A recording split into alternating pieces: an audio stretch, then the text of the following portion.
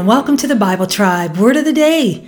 I'm Denise Pass with Seeing Deep Ministries, where we see deep in a shallow world and overcome the battles of the mind with the Word of God. Love is in the air, everywhere, but the expression of that love is often not love at all. Sometimes our perspective of love is skewed towards self and temporary. We love if we are first loved. We love if we feel like it. But the definition of love that God intends lasts forever. Reading in the book of 1 Corinthians 13 and 14, and the verse of the day is 1 Corinthians 13:4. Love is patient and kind. Love is not jealous or boastful or proud. The word of the day is love. It is the Greek word ἀγάπη. This word means, according to Strong's Concordance, this word means charity, affection, goodwill, love, benevolence, brotherly love. The Greek English lexicon defines it as the quality of warm regard for and interest in another, esteem, affection, regard, love, the love of God and Christ to humans. Paul is trying to get the church at Corinth to understand that following God is not just about following rules or about the gifts of the Holy Spirit. It is about demonstrating biblical love toward one another. How we treat one another matters so much more than the good works or what we think we know.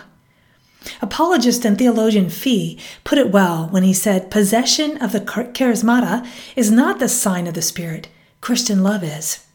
When we tear down brothers or sisters in Christ or focus more on the gifts than demonstrating mercy, kindness, care, and love, we miss the point.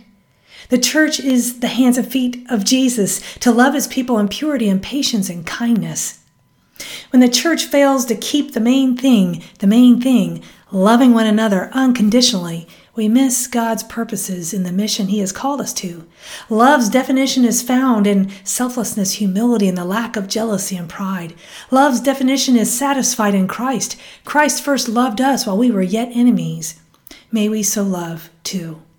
Who in your life right now do you have animosity toward? Why? Love is not dependent upon perfect behavior of others. Love is dependent upon grace. As those who have received love that we did not deserve, may God help us to so give that love. Ask yourself how you define love. Sometimes our definition of love is based on how we have received it, and we dole it out the way it was given. But we can learn to love others well as we don't make that exchange one that requires something of the other person. This kind of love is otherworldly, but available to those who are in Christ. Keep your love on, friends, so the world will know. Go with God and his precious word, and join us tomorrow as we go into the book of Exodus.